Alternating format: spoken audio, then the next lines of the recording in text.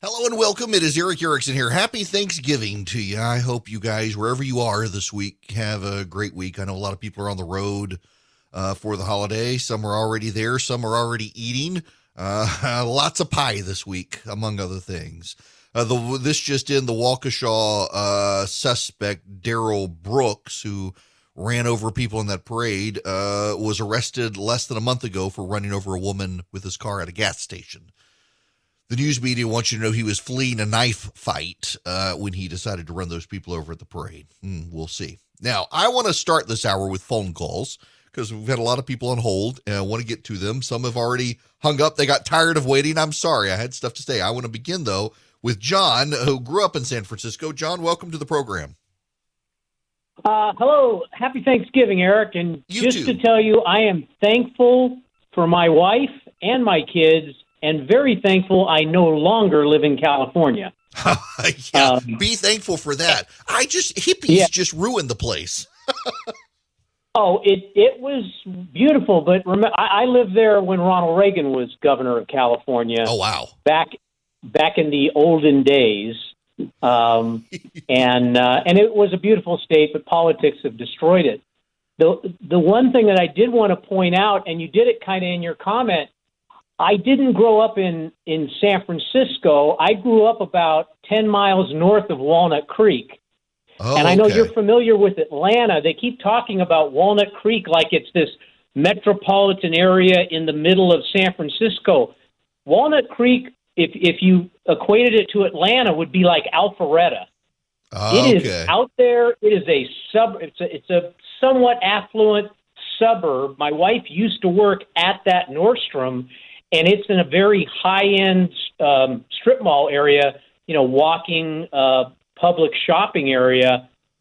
This is not an urban area at all. Now, I know they did hit the Nordstrom in Union Square, which is right in the middle of downtown San Francisco.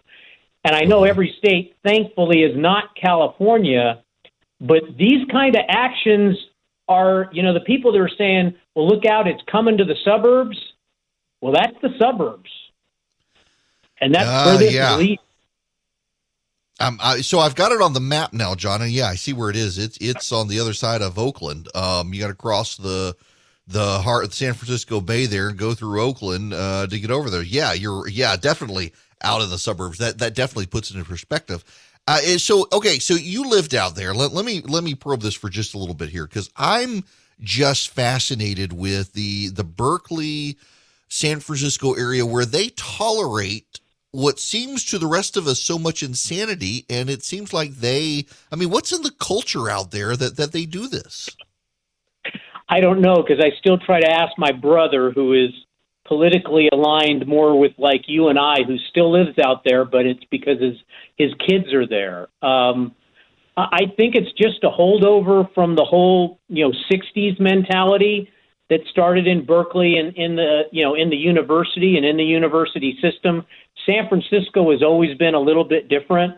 But I would tell you that again, when you start getting further out, now in the Central Valley of California is very conservative. It's rural, it's agricultural. Mm-hmm. I have friends that have ranches out there, and they're as appalled at the things that go on in San Francisco and Berkeley as anyone else would be.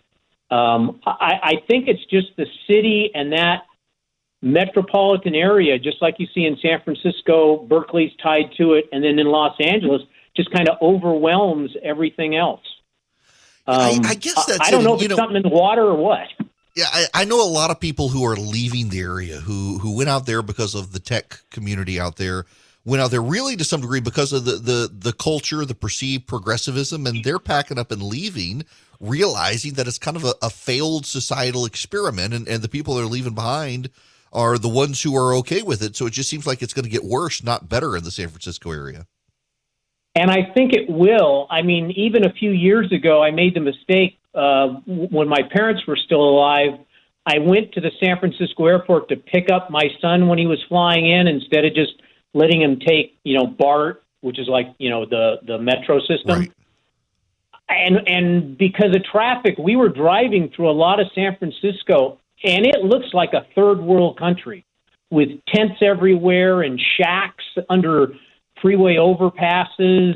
And you're right. The people that can leave are, and a lot of those people that moved out there for all those great high-tech jobs are realizing that, paying $1 million for a two-bedroom, small apartment or house somewhere is insane. And and they're getting the heck out of there. It's back to the stories of you can't rent a U-Haul to get out of there because it costs a small fortune, but they'll gladly let you drive one in for free because they need more every day because everybody's leaving. Truth. Yeah, it's funny you should say that. And John, I'll let you go there. I appreciate very much the phone call and the perspective, but I got a buddy of mine lives just south of San Francisco. His house is no bigger than my house. So my house is maybe 4,000 square feet on a half acre of land. And he's got a quarter acre of land, and his house is maybe a little bit bigger than mine, less than 5,000 square feet. He does have a pool. His house is valued at over $7 million. It's insane. My house is not even valued at like $500,000. It's a couple $100,000 when we did the refi. And his is like $5 to $7 million on a smaller lot of land and a house not a whole lot bigger than mine. It's and I got a garage as part of mine, and he didn't. It mind blowing to me, the values. But when Christian and I first got married, we lived in a little house. It was a 3-bedroom, 2-bathroom, maybe 2,000 square feet. It had been built in the 1950s. And I had a job. I was going back and forth to Washington, D.C. And for a while I was living with my buddy Mike. And he was in a house, had less land than us. His house was the same size as ours, built in the same year. And our house was valued at $100,000, $95,000 to $100,000. His house was $900,000 in Washington, D.C. So this is absurd. And he rented. He didn't buy. He rented. Like, how can people do that? Which is why in big areas like that and in the Atlanta area to a degree, you have so many people who live out and have to commute in because it's so expensive. And now inflation is making everything worse. Speaking of inflation, Jerome Powell, the president, is renominating to chair the Federal Reserve, and he wants the chairman of the Federal Reserve to take on climate change. Now, here's the thing. The Federal Reserve has two distinct things that they're supposed to look at: inflation and employment. They're not supposed to look at climate change. It is outside their wheelhouse. They're to look at inflation and they're to look at employment. And to a degree, they can be related. The Fed's primary responsibility is to guard against inflation, and they're failing at that. Which is very interesting because you'll hear a lot of media outlets these days say, actually, the Fed is supposed to be focused on employment. That's not really true. Their number one job, beyond the supply of money, but it's directly related to the supply of money, is inflation. And they're doing a terrible job of that. NBC News right now is running a story about what to do with your costs and how to keep up with costs for Thanksgiving. And one of the things they're suggesting is maybe perhaps you should give up having turkey for Thanksgiving. Maybe perhaps you should give up having turkey for Thanksgiving. This is, I'm flabbergasted by so much of the media going into defense mode right now that they can't even acknowledge the fact that perhaps a middle-class America can't sustain themselves in ways that they themselves wish, that the middle class can't prop itself up and keep itself functioning in ways the rich can, in ways the left can. I don't understand the disconnect here from a lot of people in mainstream media outlets who they do surveys, they do research on what the middle class in America is interested in. I know Fox does. I work there. I worked at CNN. I know they do this research. The conversations going on in middle America. And I have never seen so many people so willfully willing to give a big middle finger to the middle class right now. And act like they don't understand, act like it's the middle class's problem, act like the middle class is the one that needs to scale back, act like the middle class is the problem, that their consumerist society is what we all need to turn from. I find it insulting. I find it deeply, deeply troubling that the American media that is supposed to connect to America, reflect America, and explain what's going on has become grossly disconnected from what's actually happening in society. And then to go out and tell you that, well, maybe you just need to stop buying stuff. Maybe if you stopped buying stuff, we wouldn't have the problem. Maybe if you would go tofurkey instead of turkey, you would be A-okay. I'm just, the whole spin on this, the whole willfulness to insult you and belittle you and tell you what you know isn't true, that it is true, it makes no sense to me unless you understand this. So much of our mainstream media outlets, the press corps, they've picked sides. You can say OAN, Fox News, Newsmax, they've picked the conservative side, they've picked Donald Trump. But if you want to say that, you should also say that CNN and MSNBC, ABC, CBS, NBC, the New York Times, the Washington Post, USA Today, the Los Angeles Times, they've all picked the left. And they overwhelmingly these days reflect the concerns of the left. And so much of the left now doesn't live in the heartland, doesn't live in what some will call flyover country, but lives in coastal enclaves where they don't have to come into touch with. They don't have to. They don't have to engage with people who disagree with them. They no longer understand them. They no longer do connect to them. It's just all of it is really deeply problematic because it shows a media detached from the lives that you and I have. To go through the whole idea of ditching the turkey for Thanksgiving, a traditional staple in the American household, because it's gotten expensive because of the policies of this administration. I find it bizarre that we're even here. And this morning, with inflation on the rise, prices are going up on everything from your Thanksgiving meal to your gifts for the holidays. Yeah, but this morning we're going to show you how to keep those costs down. NBC's investigative and consumer correspondent Vicki Wynn is here to help us out. I was hoping she'd show up with some recipes as well, but we'll get to that in a moment, Vicki. So first things first, as we look to the Thanksgiving dinner table, what are some of the best ways to save some money? Yeah, you guys talked about it. Inflation is up, Kristen and Peter, 6.2% since last October. That's real money. Meatflation, shrinkflation, all the flations Kerry Sanders has been talking about, right? So this is the year you want to set a budget for your meal, and that is what's going to help you plan your menu, working on that budget. I also want to say the art of coupon clipping is not dead, and in fact, it's gone high-tech. Consumer Reports is recommending a couple of apps. We've tried them out. They're pretty cool. Basket is one of them. The other is called Flip, F-L-I-P-P. And really all it does is you put in your zip code and they'll pop up all the local store ads in your area.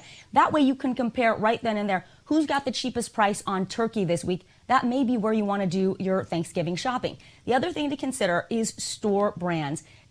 The quality has gone way up. That's another spot you can save money. And then when you're at the store, consider buying the raw ingredients, right? Making things from scratch as much as you can. Cutting up the vegetables and the cheese will be cheaper than buying that pre-made platter. The last tip I have for you is right after this show, of course, you may want to get out there to the stores. The longer you wait, the less selection you may have with all the randomness and unpredictability of the supply chain. I don't want you to go to the store on Tuesday or Wednesday and not find some of your favorites. Yeah, don't procrastinate. Always a good lesson. So, Vicki, look, whether you're hosting, whether you're not, what conversation should families be having about keeping the cost low of the big meal? Then she goes on to say, and I don't want to keep playing this clip because it goes on too long, to maybe ditch the turkey. No. She had some great advice there.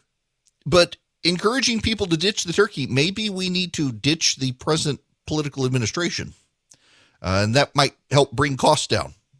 The president renominating Jay Powell to be the Federal Reserve Chairman wants to charge him with overseeing climate change as opposed to the inflation raging in the economy. How bad at politics are these people? It's just befuddling. I actually talked to someone the other day who had a brilliant theory that explains what's going on with the Biden administration. I hadn't thought of, but actually the more I think about it, it actually makes perfect sense. I'll explain it when we come back. Holiday seasons are upon us, and you got to start thinking about gifts, particularly now with all the supply chain nonsense out there. You want to get a good gift. You want to get a thoughtful gift. And did you know we spend a third of our lives in bed? So pure organic cotton sheets from Boll & Branch make a truly special gift.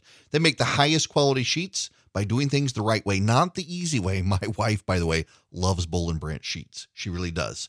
So I got to tell you, they're comfortable. The sheets, they fit perfectly. The fitted sheets are great. They're not going to shrink. In fact, they're going to get softer over time. I can tell you because we sleep under them. It's a husband and wife team, Scott and Missy Tannen. They founded Boll & Branch to create a new standard in bedding by doing things the right way. Again, they don't do the easy way. They do the right way.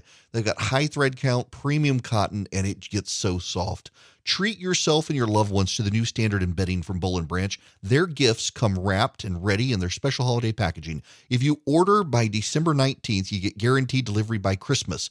The best deals of the year are going now from November 18th to November 22nd with promo code ERICK, E-R-I-C-K, at bollandbranch.com. That's B-O-L-L and branch.com. The promo code is ERICK, E-R-I-C-K. Exclusions may apply.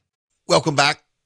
The phone number, 877-97-ERIC, 877-973-7425. Guy Benson has a story out at townhall.com. Growing evidence, is there a right-trending political alignment among Hispanics?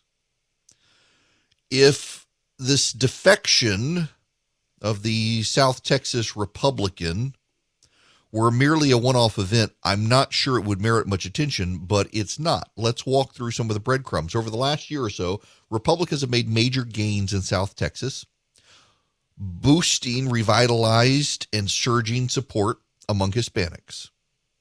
Major news organizations have taken notice and written about the emerging phenomenon. Here's an excerpt from the New York Times, published in May. Hispanic Republicans, especially women, have become something of a political rock star in South Texas after voters in the Rio Grande Valley shocked leaders in both parties in November by swinging sharply toward the GOP. In McAllen, Texas, one of the region's largest cities, Mr. Trump received nearly double the number of votes he did 4 years earlier. In the Rio Grande Valley, overall, President Biden won by just 15 percentage points, a steep slide from Hillary Clinton's 39-point margin in 2016. The conservative surge and liberal decline has buoyed the Republican Party's hopes about its ability to draw Hispanic voters into what has long been an overwhelmingly white political coalition and to challenge Democrats in heavily Latino regions.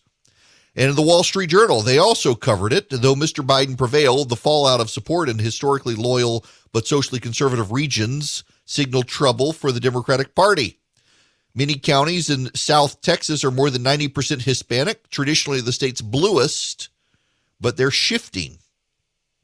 Republicans won the June mayoral race in a Hispanic border city in Texas.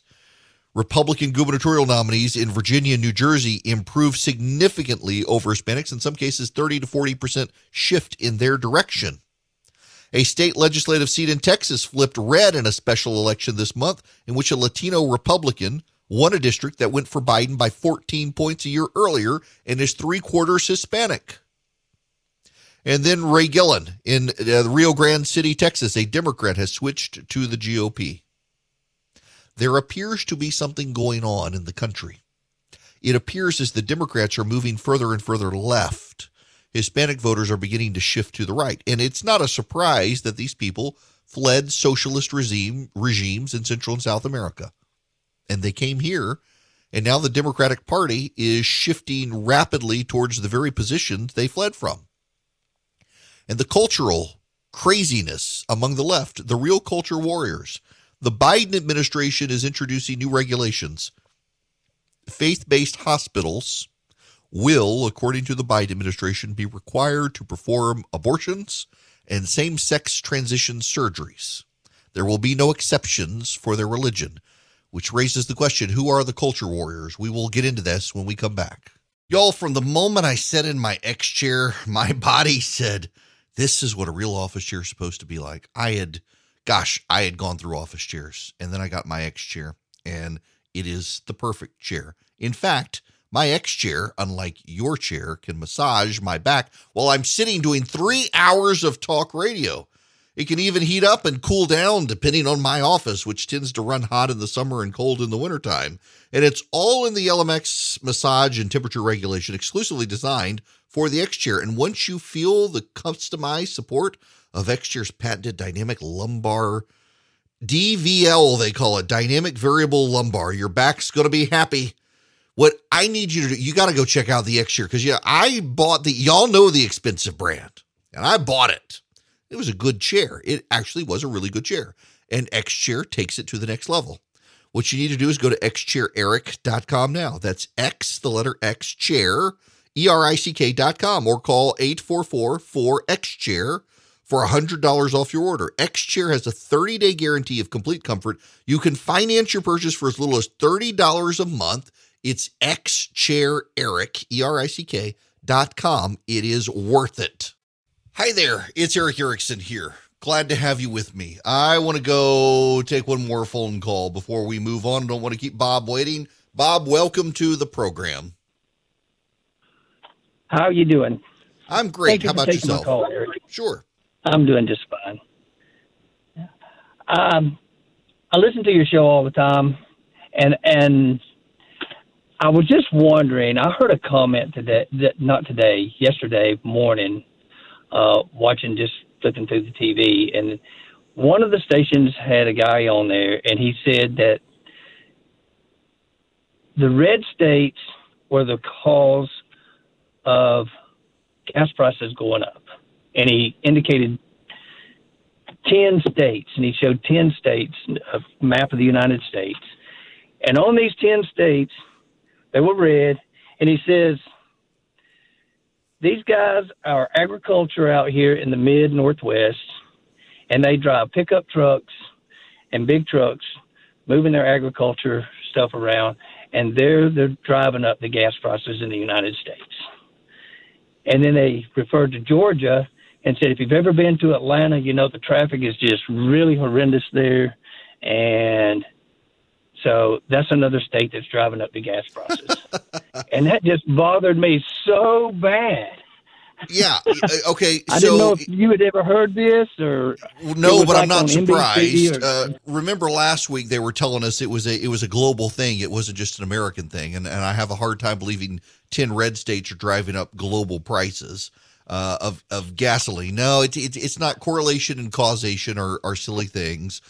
Just because there are a lot of people in these red states who drive vehicles doesn't mean that they're the ones causing gas prices to go up. Because I assure you, in New York and Illinois and Los Angeles, there are lots more people than in several of these states, and gas prices are going up there too. And they got a whole lot of people in non-electric cars. That's just silly partisanship. I told my wife, I was like, the way that I look at that, if we're the states that are driving it up, I'm going to work. I have to go to work. These other states aren't going to work, evidently. Yeah, apparently not. Now, Bob, before I let you get off here, I got to ask you, what are you thankful for this holiday? I'm thankful for my family. I'm thankful for my small business. I'm thankful for people like you who are keeping me well informed and trying to keep me in a sane mind.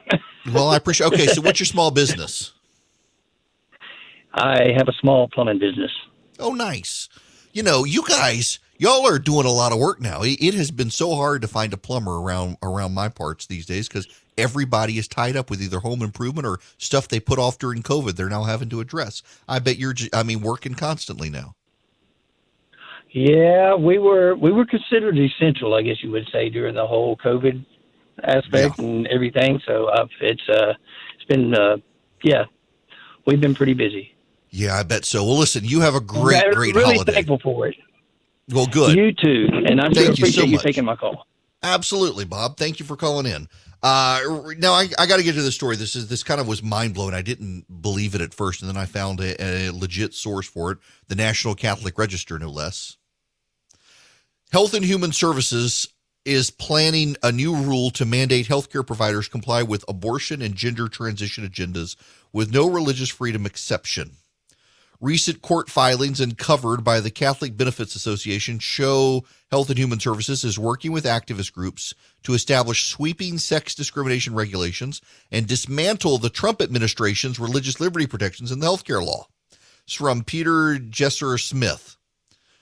The Biden administration's HHS is developing these new regulations in close consultation with a coalition of activist groups. They would impose an abortion, end-of-life, and sexual health agenda without religious freedom exceptions. The new rule in development has the potential for adverse effects on Catholic employers, but could prove devastating to Catholic healthcare providers, including Catholic hospitals that care for 1 in 6 hospital patients in the United States. According to an August 13th court filing uncovered by attorneys for the Catholic Benefits Association and provided exclusively to the National Catholic Register, the HHS and its Office of Civil Rights informed the U.S. District Court of the District of Columbia it was working on a new rule that would replace the 2020 rule established by the Trump administration.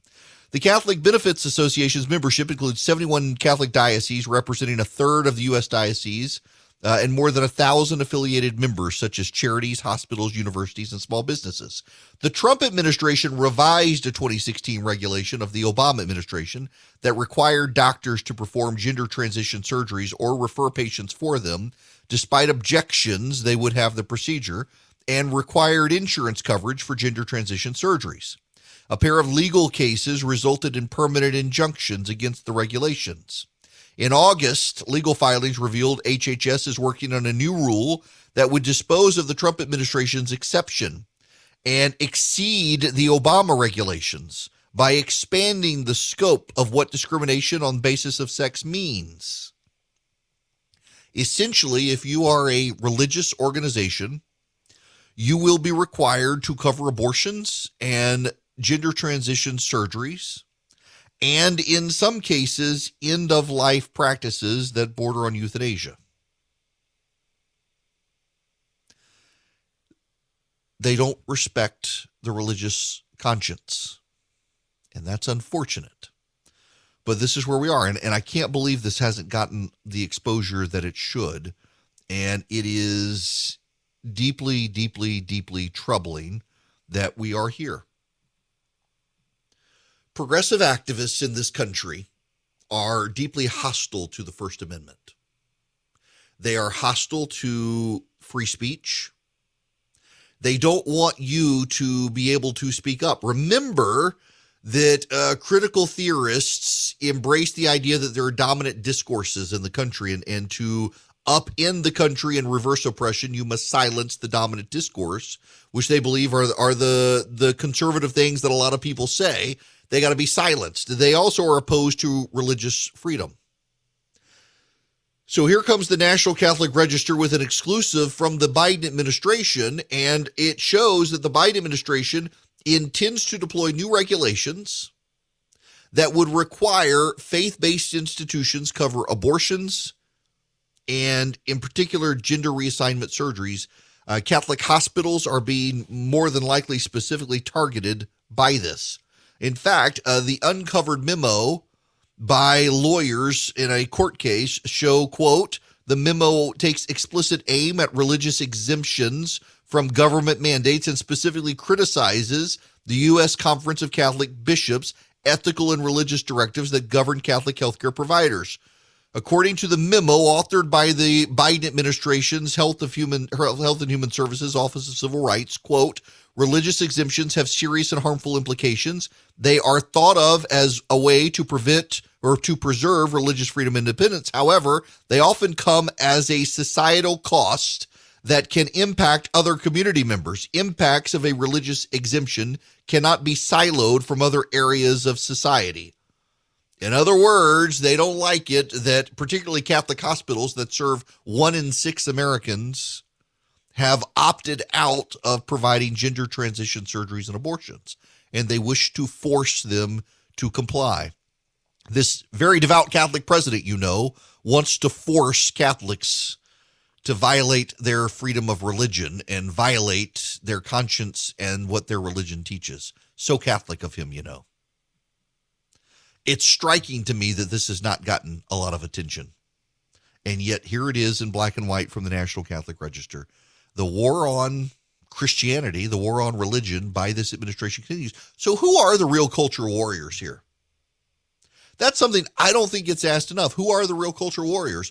Is it the ones who wish to preserve the status quo of religious freedom? Or is it the Biden administration progressives who wish to impose their values on others? If you want an abortion or you want a gender reassignment surgery, there are plenty of hospitals to go to. To force devoutly Christian organizations to do it is absurd, and yet this is where we are, because they are the culture warriors. They are the ones who wish to impose themselves on everyone else. It's shameful, and I suspect you're going to see pushback from the court systems that have already enjoined the Obama administration's regulations, and the Biden administration regulation seems to be going even beyond it. Absurd. Now, before I get out of here, I would be remiss if I didn't read this to you. Until 1863, in the United States of America, states themselves would proclaim their Thanksgiving holidays. George Washington, the first president, proclaimed the first American Thanksgiving, and they became traditions, but often it was the state governors, not the presidents, who would proclaim them, and they would happen at different days and different times around the country. Sarah Josepha Hale is a 74-year-old magazine editor who had been on a nationwide campaign for years as the editor of Godey's Ladies Book to have a nationwide day of Thanksgiving. She petitioned every president to do it. Many of the presidents rebuffed her. 74 years before Abraham Lincoln established a national Thanksgiving Day with uniformity, George Washington had declared the first, but thereafter they had just kind of become things that were done, but things that were done largely by the governors and not by the presidents. On October 3rd, 1863, President Lincoln released the Thanksgiving proclamation that set it as the last Thursday, or the fourth Thursday in November. William Seward, the Secretary of State, actually authored it. The year that is drawing toward its close has been filled with the blessings of fruitful fields and healthful skies. To these bounties, which are so constantly enjoyed that we are prone to forget the source from which they come, others have been added, which are of so extraordinary in nature that they cannot fail to penetrate and even soften the heart, which is habitually insensible to the ever-watchful providence of Almighty God. In the midst of a civil war of unequaled magnitude and severity, which has sometimes seemed to foreign states to invite and provoke their aggressions, peace has been preserved with all nations. Order has been maintained, the laws have been respected and obeyed, and harmony has prevailed everywhere, except in the theater of military conflict, while that theater has been greatly contracted by the advancing armies and navies of the Union. Needful diversions of wealth and of strength from the fields of peaceful industry to the national defense have not arrested the plow, the shuttle, or the ship. The axe has enlarged the borders of our settlements, and the miners, as well as of ore and coal as to the precious metals, have yielded even more abundantly than heretofore. Population has steadily increased, notwithstanding the waste that has been made in the camp, the siege, and the battlement, and the country, rejoicing in the consciousness of augmented strength and vigor, is preserved to expect continuance of years with large increases of freedom. No human counsel hath devised, nor hath any mortal hand worked out these great things. They are the gracious gifts of the Most High God, who, while dealing with us in anger for our sins, has nevertheless remembered mercy. It has seemed to me fit and proper that they should be solemnly, reverently, and gratefully acknowledged as with one heart and one voice by the whole American people. I do therefore invite my fellow citizens in every part of the United States, and also those who are at sea and those who are sojourning in foreign lands, to set apart and observe the last Thursday of November next as a day of thanksgiving and praise to our beneficent Father who dwelleth in the heavens. And I recommend to them that, while offering up the ascriptions justly due to him for such singular deliverances and blessings, they do also with humble penitence for our national perseverance and disobedience commend to his tender care all those who have become widows, orphans, mourners, or sufferers in the lamentable civil strife in which we are unavoidably engaged, and fervently implore the interposition of the Almighty hand to heal the wounds of the nation and to restore it, as soon as may be consistent with the divine purposes, to the full enjoyment of peace, harmony, tranquility, and union. In testimony whereof I hereunto set my hand and cause the seal of the United States to be affixed. Done at the city of Washington this 3rd day of October in the year of our Lord 1863, and of the independence of the United States the 88th. Abraham Lincoln. By the President, authored by William Seward, Secretary of State, the Thanksgiving proclamation that set the last Thursday in November as our Thanksgiving, now affixed by Congress the 4th Thursday in November. Every year, we gather with family and friends around the dinner table, hopefully to avoid politics, but to remember the things we are thankful of. There is so much to be thankful of, even in these chaotic times, and I hope everyone here has a wonderful Thanksgiving. We'll be back. Hello there, it's Eric Erickson. So I teased something a little while ago on a friend of mine explained to me the Biden administration and what's going on. You know, a lot of people think that he's not in control, that he's just the figurehead, and other people are pulling things behind the scenes. And I've said he's making the final call. Well, a friend of mine who worked for years in the U.S. Senate explained it to me, and it actually makes a lot of sense.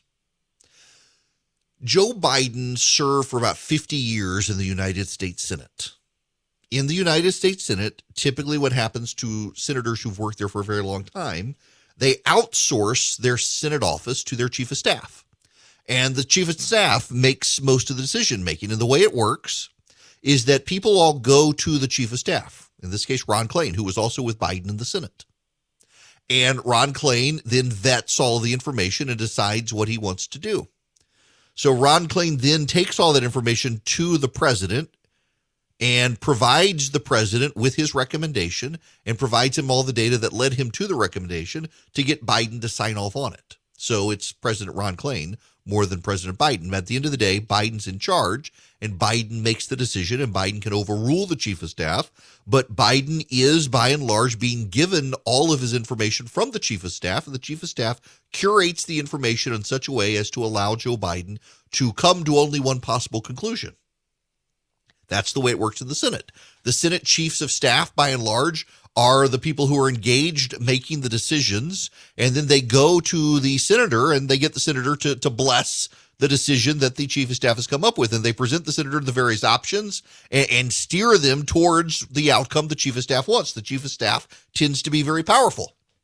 That's how every Senate office works. There are some Senate offices where the individual senators are more engaged than others. The younger senators tend to be more engaged. The Ted Cruz's, the Josh Hawley's, the Tom Cottons, the Mike Lees, the Joni Ertz, they tend to be very much more involved. The older senators, the Schumers, the Leahys, the Bidens, even the McConnells to a degree, they allow the chief extraordinary say in making the day-to-day decisions and guiding the senator on how to vote on issues. That makes a ton of sense to me. That's what's going on here. Ron Klain is allowing Joe Biden to make the decision, but ultimately, Joe Biden is being provided the information to arrive at the decision Ron Klain wants Joe Biden to arrive at. And you can see so often Joe Biden's decisions reflected in the paths Ron Klain goes down on Twitter and the people he retweets on Twitter. It's a fascinating dynamic. And what is baffling to me is why Ron Klain still has a job. Well, I guess we kind of know he's sheltering Joe Biden from the fallout of the decision-making process, because Joe Biden lives inside a bubble that is curated by Ron Klain. That, I think, actually explains everything that has happened and does so very well from someone who was in the Senate when Joe Biden was there and thus knows how Joe Biden operated his Senate office. He's taking the way he ran his Senate office and applying it to the White House. There you have it. Now, as for the rest of the day today, hopefully you will have downtime and you don't have to stress about politics. Maybe turn off the news this whole week. Rest, relax, enjoy your family, eat some pie. Lots of pie eating this week. As for me, I'm going to leave here and I'm going to go to the gym for a little while and have it all to myself to burn off the calories of the slice of buttermilk pie and slice of pecan pie and slice of pumpkin pie, slice of Kentucky Derby pie that I may or may not have consumed in the last few days. There's been a lot of pies in my neighborhood, in my life in the last few days. You guys have a great day. I will be back here tomorrow with you, I promise. See you all then. And you thought these last 2 years were crazy. Welcome to 2022. It's coming up and nothing makes sense still, especially in business. If you're a small business owner, good luck getting financing from a big bank right now. I can offer you a fantastic solution if you're looking for $750,000 or more in financing for your business. First Liberty Building and Loan. Let's say you want to buy a new building or you want to refi existing debt or you want to buy a company. Basically, you see opportunity for your business to grow, but you've hit a wall with the mega banks getting financing. That's where First Liberty Building and Loan and my friends the Frost family come in. They solve small business financing problems better than anyone I've ever seen. They say yes, where big banks say no. It's that simple. Look, just do this. Spend 10 minutes with them. Call them, First Liberty Building and Loan, say Eric sent you. In 10 minutes, you'll know if you're a good fit for their program. Go to firstlibertyga.com. That's firstlibertyga.com. They help small businesses nationwide in all 50 states. firstlibertyga.com.